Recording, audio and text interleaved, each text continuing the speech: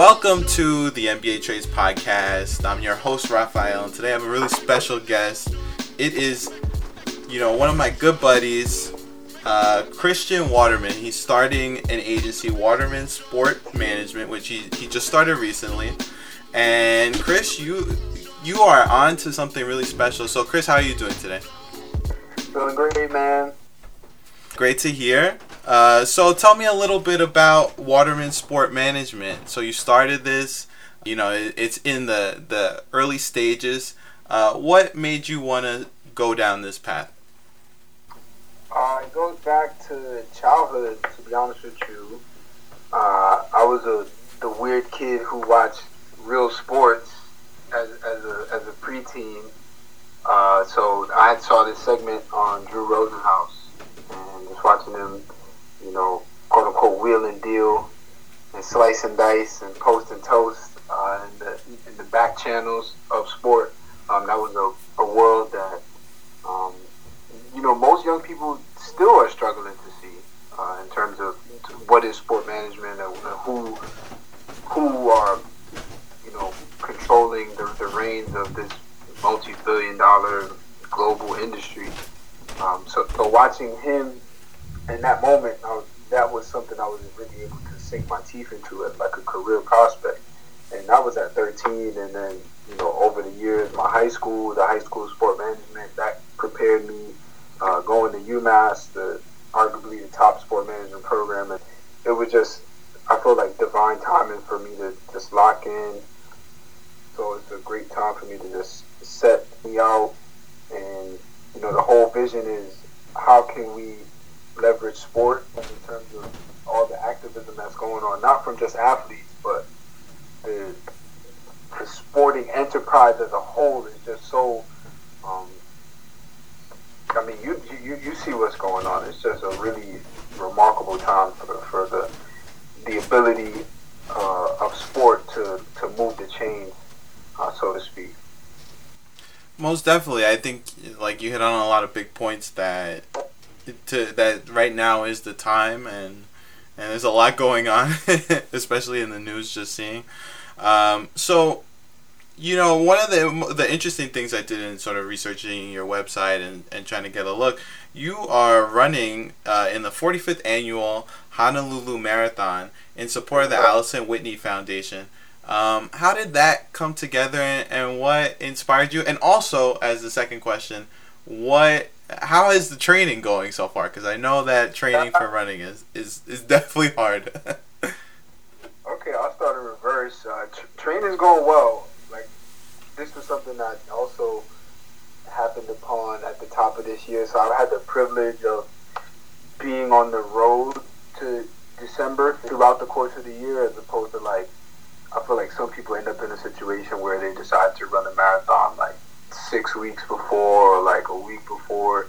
And to all you runners out there, don't do that. You know what I mean? You're putting that, or aspiring runners, you're definitely putting your and just run a marathon. 26.2 miles is no joke.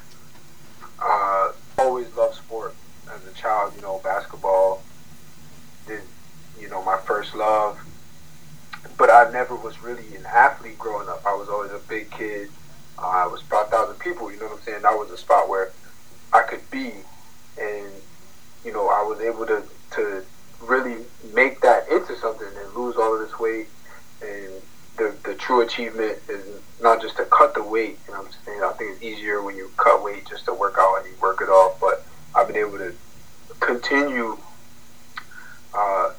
all of these years at around the same weight, 170, 180, and running a marathon is just saying, so putting a stamp on that, I was able to really complete a transformation and achieve one of the the really, what I'm saying, it's one of the greatest feats for a non-pro athlete to be able to say that you ran in a marathon and completed a marathon. That's that's an amazing thing. So that's definitely an inspiration for me, and I hope my story can be an inspiration to other people who are struggling with weight loss or just struggling, trying to push themselves to the higher heights.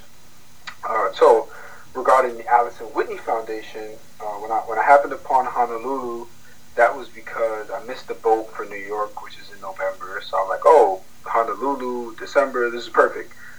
So we're gonna go down there, do a 2-in-1 honeymoon, and then I'm gonna run in the marathon. Allison Whitney Foundation is a small charity located in Upper New York, and it was a no-brainer to me because the other few charities that I could run for were like much larger institutions, and I'm like, okay, Allison Whitney is local, it's run exclusively by volunteers, and is raising funds for young adults who are diagnosed with cancer, unexpectedly, and just raising awareness for rare cancers. Allison, she passed away in 2011 from a small cell cervical cancer. It was something that snuck up on her, and it's something that happens to thousands of people. And the unfortunate component about rare cancers is that there's, doctors oftentimes are, confounded. Like, they have, minimal to no information about some of these cancers. And when you say that you're raising money or awareness for further research, that actually, now that I'm a little more versed on this world, that actually does mean a difference. The research turns into potential treatment, right? If we get something and then there's a treasure trove of information that we can reach to, then that exponentially increases our chance of beating that disease. But if there's no energy that's been put into trying to crack this thing down, then that really hurts families. So I'm happy to be running for the AWF squad, really looking to make a strong impact both locally and on the national level as well. Wow, that's great to hear. Hopefully it all goes well. Hopefully the training goes well as you continue on your journey. That's really really cool and really commendable. So I guess switching gears, which is sort of funny to go from it like that, but I got one for you. I think okay. The reason, or the beautiful thing, like what I'm trying to do with the agency in terms of fusing like philanthropy and humanitarianism with sport, I feel like me running the marathon for Allison Whitney Foundation is a leadership by example, right? It's setting out that fusion between sport and social consciousness, and it'll be a perfect beginning point for the world to see what we'll be doing moving forward as an agency. So when we start sitting down with families, we will have a portfolio of activity that we have done. You know what I mean? Yeah. No, that definitely makes sense because they both intersect, especially like what you're doing with that they intersect, running, but also you're doing it for a cause, and also at the same time, it's something important, like you said, like doctors really need help trying to find that research to cure something like that, which is sort of, it's a rare form of cancer. So it definitely makes sense, now and also in the long run in terms of, what your goals are for the future of your agency. So it's definitely like a really, really cool idea. So here's the alley. So now let's switch gears to talk about one of the most active and philanthropic athletes of all time, to be honest. ... Carmelo Anthony, right? One of the biggest trades of the NBA summer. And I think, like you hit on a really good point that he's really in an underrated way. I think a lot of people don't recognize it because of sort of this weird focus on what he does on the court. And obviously he plays for the Knicks, so it's the biggest franchise or biggest media market in the world, and so there's always going to be a focus on what he's doing on the court, and the fact that they're losing also heightens that. But looking at what he does off the court, he does do a lot.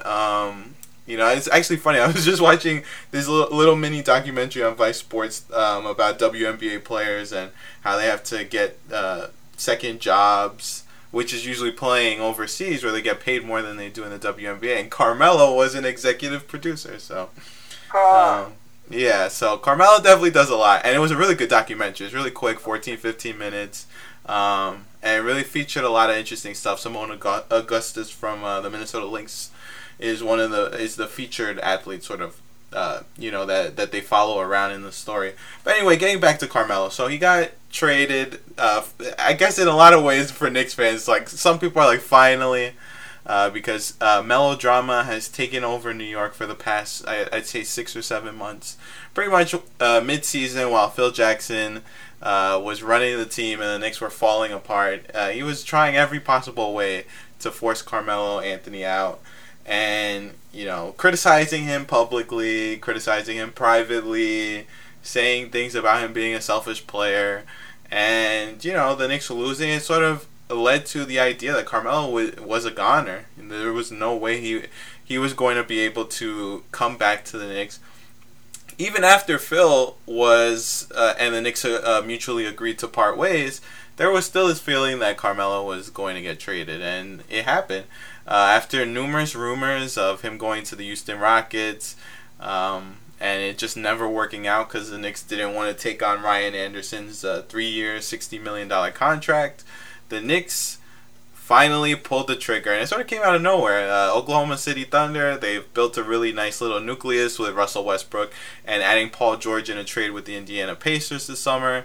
And so now they have a really nice core, adding Carmelo to their roster. So looking at it, I guess we'll start with the Knicks, because that'd probably be we'll start with the sadness, because this is sort of the rebuilding period of the Knicks. What did you think about the trade, looking back on Carmelo's entire time with the Knicks, and it's sort of just not working out, and looking at the future of where this team can go with Kristaps Porzingis leading their roster right now? Well, given the late date, I actually was thinking that it was going to work out. I thought that we would be seeing Melo in training camp and Melo in preseason and Melo, as the veteran within this new Knicks roster. Even though when the new president wrote the blog post a couple weeks back, he mentioned a lot of people, the young point guard Hernan Gomez, but he didn't mention Melo, so that was pretty telling of the front office's vision for the future. But nothing was happening, and even Kyrie got traded, and we're just like, okay, well, if the Rockets aren't gonna go through, then I guess they're gonna just go with Melo and then see what happens. But we got the shocker. I could remember where I was when it happened. It was almost like, I don't know. It was just a thing where we're getting this information. Melo had put so much energy into New York, and New York so much energy into Melo, which we definitely can feel the emotions bleeding through in his personal letter that he penned to the city. The Thunder catapulted throughout the Western Conference with just the flick of this trade. I think it changes their trajectory. The compound to go from Russell shouldering the team on his back to adding a world-class player, then to adding another world-class player is amazing. Like to use the phrase again, world-class management by the Thunder front office. I think both teams benefit from the trade because, like I said, the Knicks closed the door on Melo for like you said, pretty much throughout the summer. It was a foregone conclusion that he was going to move, so that it didn't drag into the season was healthy, and now both teams can sort of walk on into their future. Cantor and Porzingis have there's a nice Twin Towers opportunity. The floor is clear for young Frank to really start running the show and getting his sea legs. So I like it. I like the deal. I think that's sort of the interesting part of this trade is what it really is a restart or a refresh for the Knicks, because they have so many young guys that, you know, like you had mentioned, Steve Mills' letter that he wrote, and all the promotional material the Knicks didn't include Carmelo in, which sort of was an indicator of what they thought of where he was going to be by the time that training camp started and by the time the season started. And it's really tough. I think, you know, Kanter and McDermott is sort of like you're trading Carmelo, who's not a very good defender, to be honest. And at this point in his age, he's, you know, 33, and he's not going to get better defensively. But then you trade him for two guys who are not very good defensively. I think more so this trade, what his benefit is that Kanter has 1 year on his contract with a player option, which he probably is likely to accept, and so he'll be there past this year in 18-19. And Doug McDermott is a free agent after this season. Yeah, so he'll be a restricted free agent. It's the end of his rookie contract. So the Knicks sort of are setting themselves up to possibly, you know, be competitive in free agency in the future. It's just that they've made so many mismanagement missteps from previous decisions this summer and previous years that you have to wonder if they'll be able to even have that prime cap space to go after someone who probably they're looking would have to be a better fit with Porzingis. Because signing Joakim Noah to a 4-year, $72 million contract last summer was very short-sighted, and also was just not a good signing because he didn't play well this year, and I don't think anyone would project him to get better based off of the serious decline he's gone under the past few years of his career. And I think also giving Tim Hardaway Jr. too, you know, a lot of people were confused about that. While there's a little bit more hope because Tim Hardaway's a lot younger and he's relatively healthy, he's never had a serious injury in his career, there's still, you know, questions of whether that whole situation will work out or if he's worth what they offered him, which was vastly more than what the team that he was originally on, Atlanta, was planning to offer him in restricted free agency. And the Knicks sort of just blew every competing team out of the way with, or out of the water with offer. I think it was $73 million, or I might be a little bit off on it, but the Knicks are in a precarious position because probably for the first time they do have most of their draft picks intact. They actually have a young core of like a few guys that, you know, you want to see if they can build around that group. But at the same time, they're sort of a very thin team, have a lot of centers, too many centers, and all of them sort of are good at specifically one or two things, which is usually offensive rebounding. Enes Kanter was number 1 in offensive rebound percentage last year.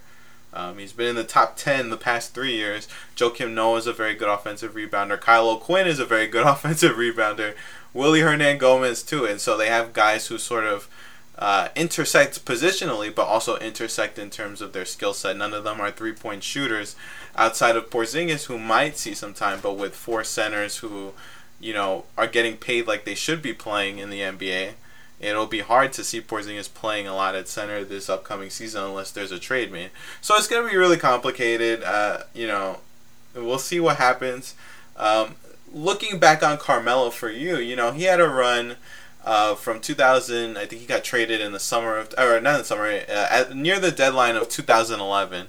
And, you know, he was paired with Amari Stoudemire. It never worked out because Amari was injured. But also at the same time, the Knicks probably had their most success when Carmelo was on the court without Amari. And, you know, they were never able to build a successful or stable roster around him. Much has been made of how much they've changed around their roster so many times. I think Carmelo has played with 70 or 80 players in the past, you know, throughout his Knicks tenure. Which, I believe? Yeah, it was something like that. Yeah, so, I mean, to think about that, that's, like, so crazy to think that, you know, he's had so much instability in the front office and in the coaching staff and in terms of his teammates while he's been sort of the one mainstay on the roster. So for him, you can't really blame him all the way. You can blame certain things on him in terms of his style of play. Was it conducive to winning? Did it put the Knicks in the best position to build around him? Probably not, but the Knicks still made a lot of boneheaded mistakes that didn't help their cause either. So that's just sort of my viewpoint of seeing it. What did you think about Carmelo's time for these past 6-ish years? High hopes. Lots of high hopes. They traded a chunk of the garden to get him here in New York. I thought it was a bad deal to begin with. Gallo, Wilson Chandler, Mozgov, first rounders. I thought it was a huge price, and in hindsight, if you look at if you weigh the two deals in the outcome of Melo's tenure, I mean, outside of the physical success that the New York Knicks have had, if you just look at pure basketball, so the Knicks pure basketball, success, and then Melo losing, or I should say, spending 6 years of his career sort of meandering in this world of Knicksdom, which was mired in a lot of times confusion and struggle and different coaches and just a lot of conflict. It happened, but maybe it wasn't for the best. Maybe obviously his career would have gone in a different direction. Had the Nuggets built around him a bit more. I always had the theory that Allen Iverson going to the Nuggets at that time where Melo was just starting to break out was harmful, because AI was still, he still had a dominant energy on him at a time where I feel like Melo's number two really needed to be a point guard, and he had that in Chauncey Billups for a bit. And then when it came to New York, it translated to a degree, but Melo and Amari are both talented forwards who struggle defensively. So that was always an issue. And while Melo gets this horrible rap as being a quote-unquote bad defender, he's one of the, he's going to be in the Hall of Fame. He's one of the best basketball players, top 100, maybe even top 50 all time. He's the greatest, USA basketball player of all time, by the numbers, leading rebounder, leading scorer. So the question is not whether or not he's capable of playing great defense. He's capable of it. Do we see it with the consistency that we, herald from, all class defenders? Not necessarily, and I think that has been the issue where, but his focus is that, he's an amazing scorer, right? And as well, what we're going to be seeing from him moving forward, it was just announced that he's going to be starting at the 4 with the Thunder. We're going to see, more of that, let's say like a Chris Webber type of energy, right? Someone who's really skilled with the basketball, either in the face-up or the back down, and able to really be facilitator with his back to the basket, hitting cutters, hitting, PG open, just really being in a perfect situation for him at this point in his career. I think he's been reiterating that the whole Thunder team is just has this aura of positivity around it right now, because really, at all, especially in the West, but I was going to say all 29 teams should just be feeling like they have nothing to lose right now. The Warriors are perceived to be so far and away better than every other team. Then if you're in training camp right now, you should just be, putting the pedal to the metal and really believing in giving your team and your season the best shot. And the Thunder are one of a handful of teams that really could look themselves in the mirror and feel like they honestly have a chance of dominating the Warriors in a 7-game series. And just a few moves really changed that landscape. It's really a beautiful thing. Do you think the Thunder, with the three of them, 3 stars who need the ball to succeed, do you think that they will be able to? I know a lot of people probably would say, like, as a counter would be Carmelo, how he's played in the Olympics and how he's been able to, play off of other players when he's played with better talent, like in the Olympics. And Paul George too. His ability to come off screens and hit shots, probably would flow well. But Westbrook too. He had coming off of a season where he had such a high usage rate because they really didn't have anyone else who can create their own offense. Playing with them, probably Oladipo was the second best offensive creator on the team. How do you see the three of them sort of fitting with the ball? Well, I think it's unfair to say, well, just because they have 3-star players that need the ball, they're going to struggle. Just like any, new team coming together, I think we saw it sort of more marked with the Heat, where you had LeBron, who is a ball-dominant facilitator, coming into a situation where it was quote-unquote D-Wade's team, and they took that entire first year to really figure out what was going to happen. Chris Bosh went from being the number 1 option to, the third support, and that's something that had Kevin Love's name in trade talks throughout, the vast majority of his Cleveland tenure, but he has continued to find his role, just like we're going to see Jay Crowder have to figure out, and not just Jay Crowder have to figure it out, but the Cavaliers and Jay Crowder having to figure out, well, how does this work? How do we look with IT at the point as opposed to Kyrie at the point? So, as training camp day 1, they went through drills and scrimmages and learned more about each other, and the coaching staff took plenty of notes and came up with new ideas that were based on the Thunder as is, as opposed to Russ as an individual, PG with the Pacers, and then Melo with the Knicks. You know what I mean? And I think that's going to be the key. How quickly can that team gel?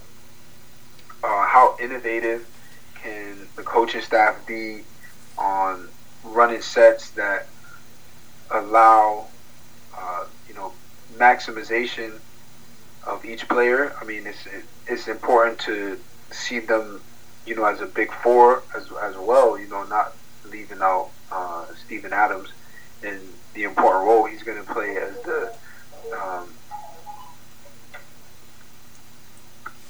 Yeah, it's gonna be hard because, like you had mentioned the Heat previously. It took a while. I was interested to see like how they're able to. Will they be able to hit the ground running? Will they be? I mean, they probably will the first game.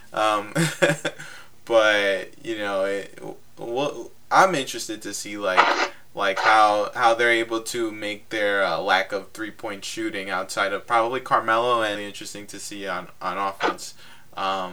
Well, I think even within what you just said, right, if one of the Thunder's go-to plays is Russ attacking a basket, and you just said these 2 stars are, the supporting cast, and Russ drives, that draws the attention of like 3 to 5 defenders on any given play, which is, what creates the danger with the Warriors, where you can't really leave anyone, depending on who's on the floor.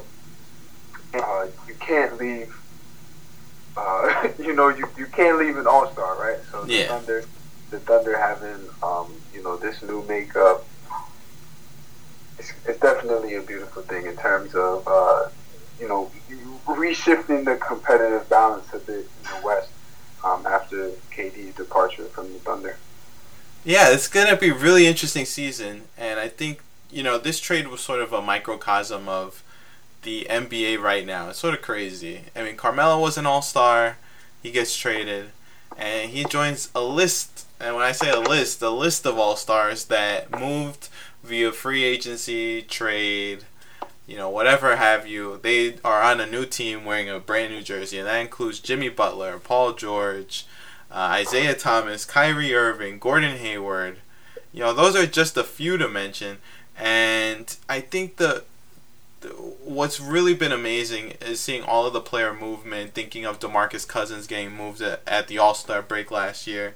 And also how people are talking about the possibility of Anthony Davis, when his free agency situation pops up, will the Pelicans be forced to trade him if they can't prove that they're able to win? And also how that affects DeMarcus too with the Pelicans. So there's a lot of player movement. A lot of players want to team up. A lot of players want to play together. We saw Kevin Durant join Golden State last year, get criticized, and then make up his own Twitter account this summer and have fun with that.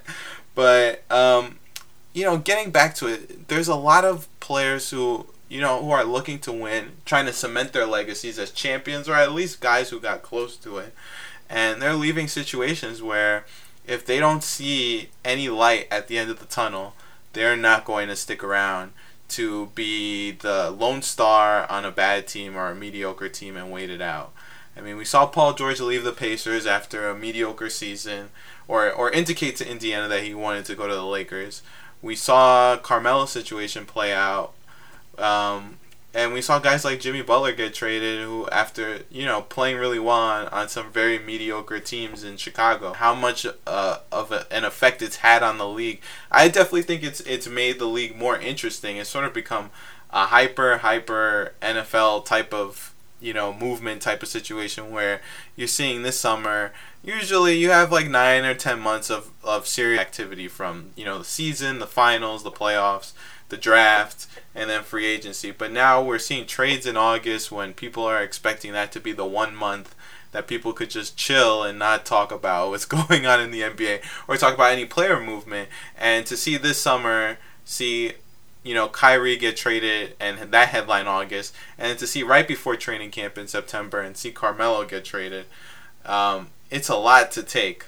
What do you think about the impact of all of these superstars and all-stars moving from team to team, and the effect it's had on the NBA?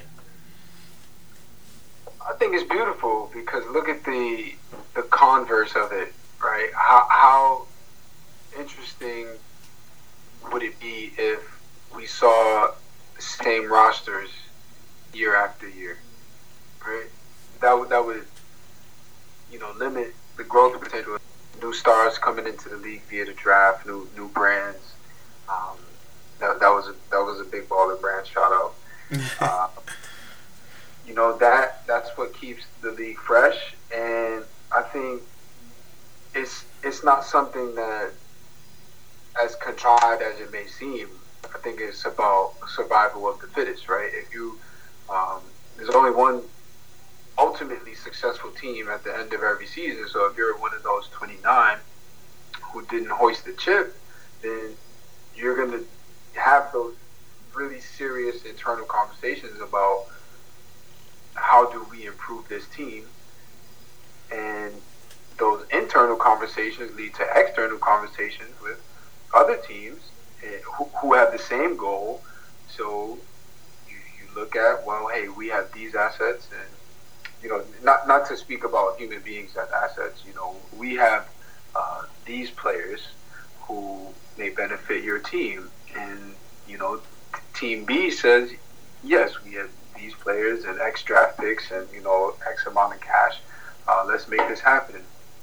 And is it? And I mean, I think that's a really interesting point. Like, teams want to make the moves you're trying to get better. At the end of the day, that's a really important part, and as teams try and get more competitive, it's going to be harder. I think also, players taking ownership too of their own situations. I think one of the most interesting things I've heard over the past, I guess maybe from Media Day, yesterday, to see LeBron, I think he got asked by one of the reporters about, his free agency situation looming this upcoming summer. Everyone thinks he's going to the Lakers.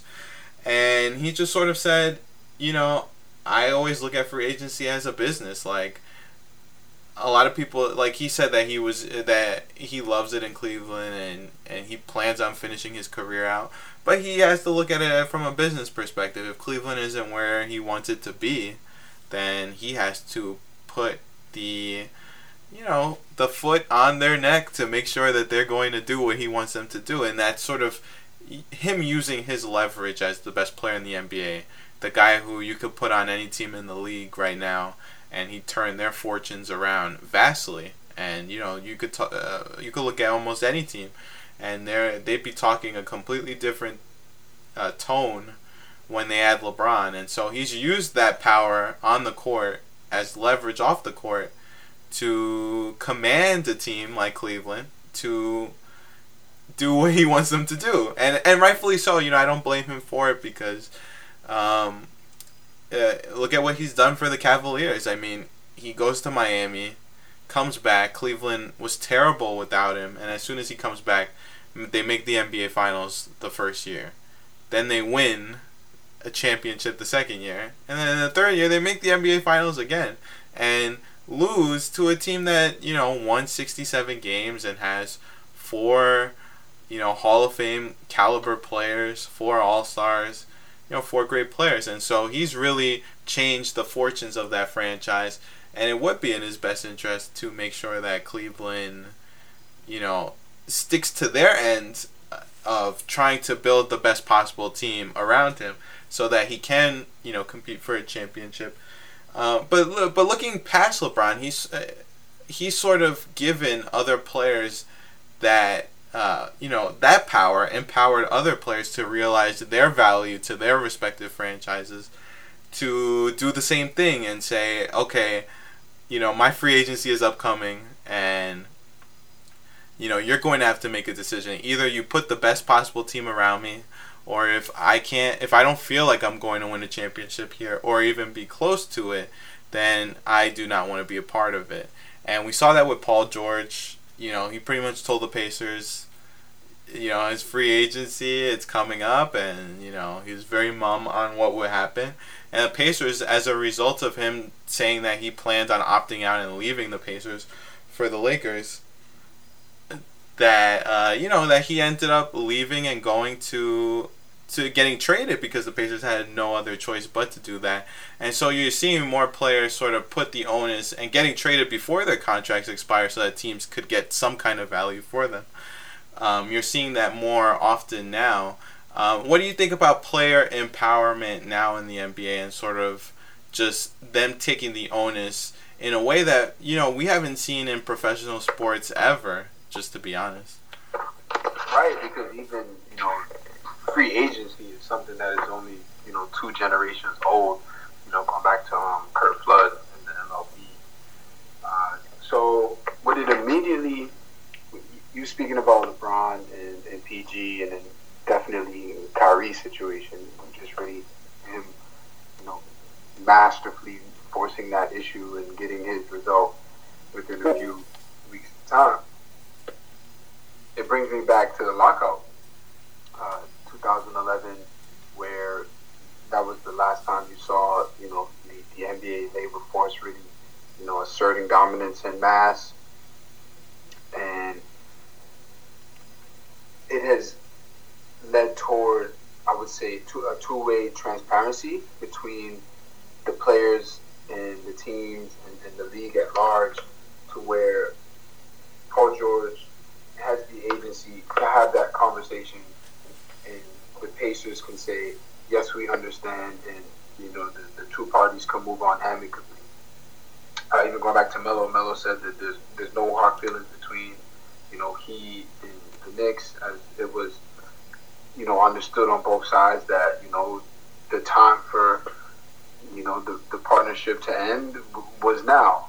So I think we'll continue to see this trend moving forward, where teams and owners that have so many millions. Well, at this point, teams are worth billions. If you look at what the Rockets just sold for and what the Clippers were sold for a few years back, billions of dollars are being invested into these franchises, and every franchise owner intimately understands that your team is only as good as the team that you're putting on the floor. It's not just about how well cushioned the seats are. People need to come see premier basketball.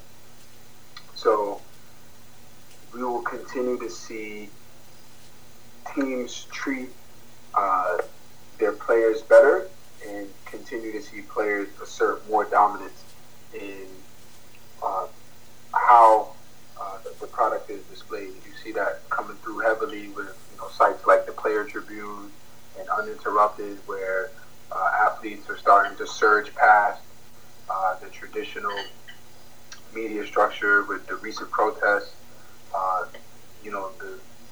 The sports world is basically on its noggin. A guy who's usually stoic is turning into a critical race theory philosopher.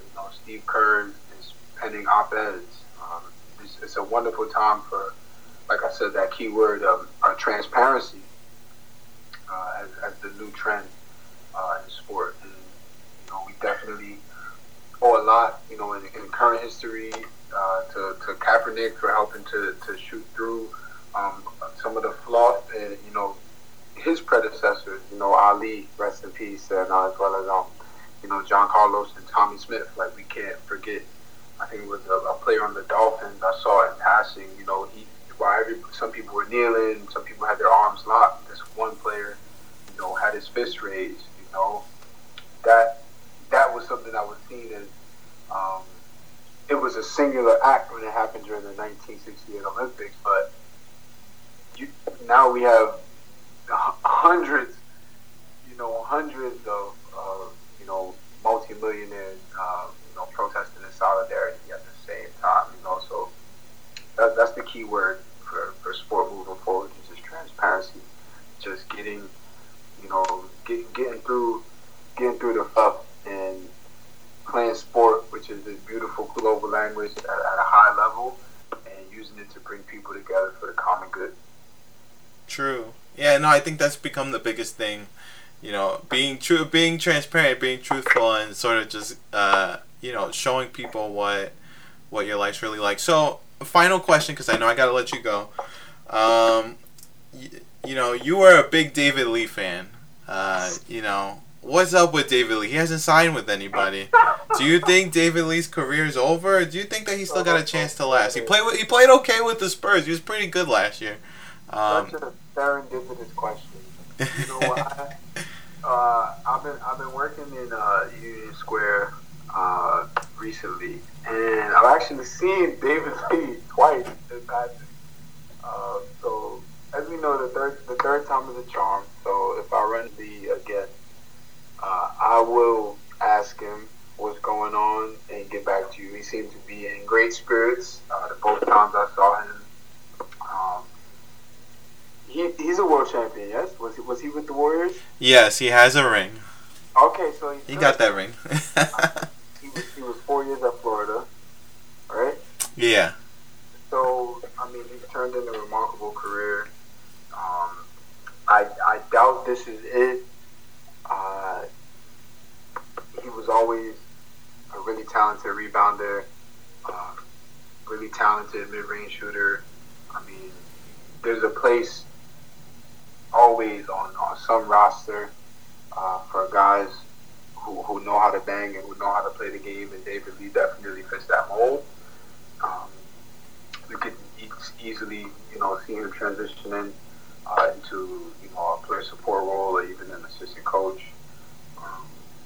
But yeah, man, the sky's the limit for David Lee, man. I know. I had to ask. I mean, the guy, like, what's going on? He should have gotten some kind of camp invite at least.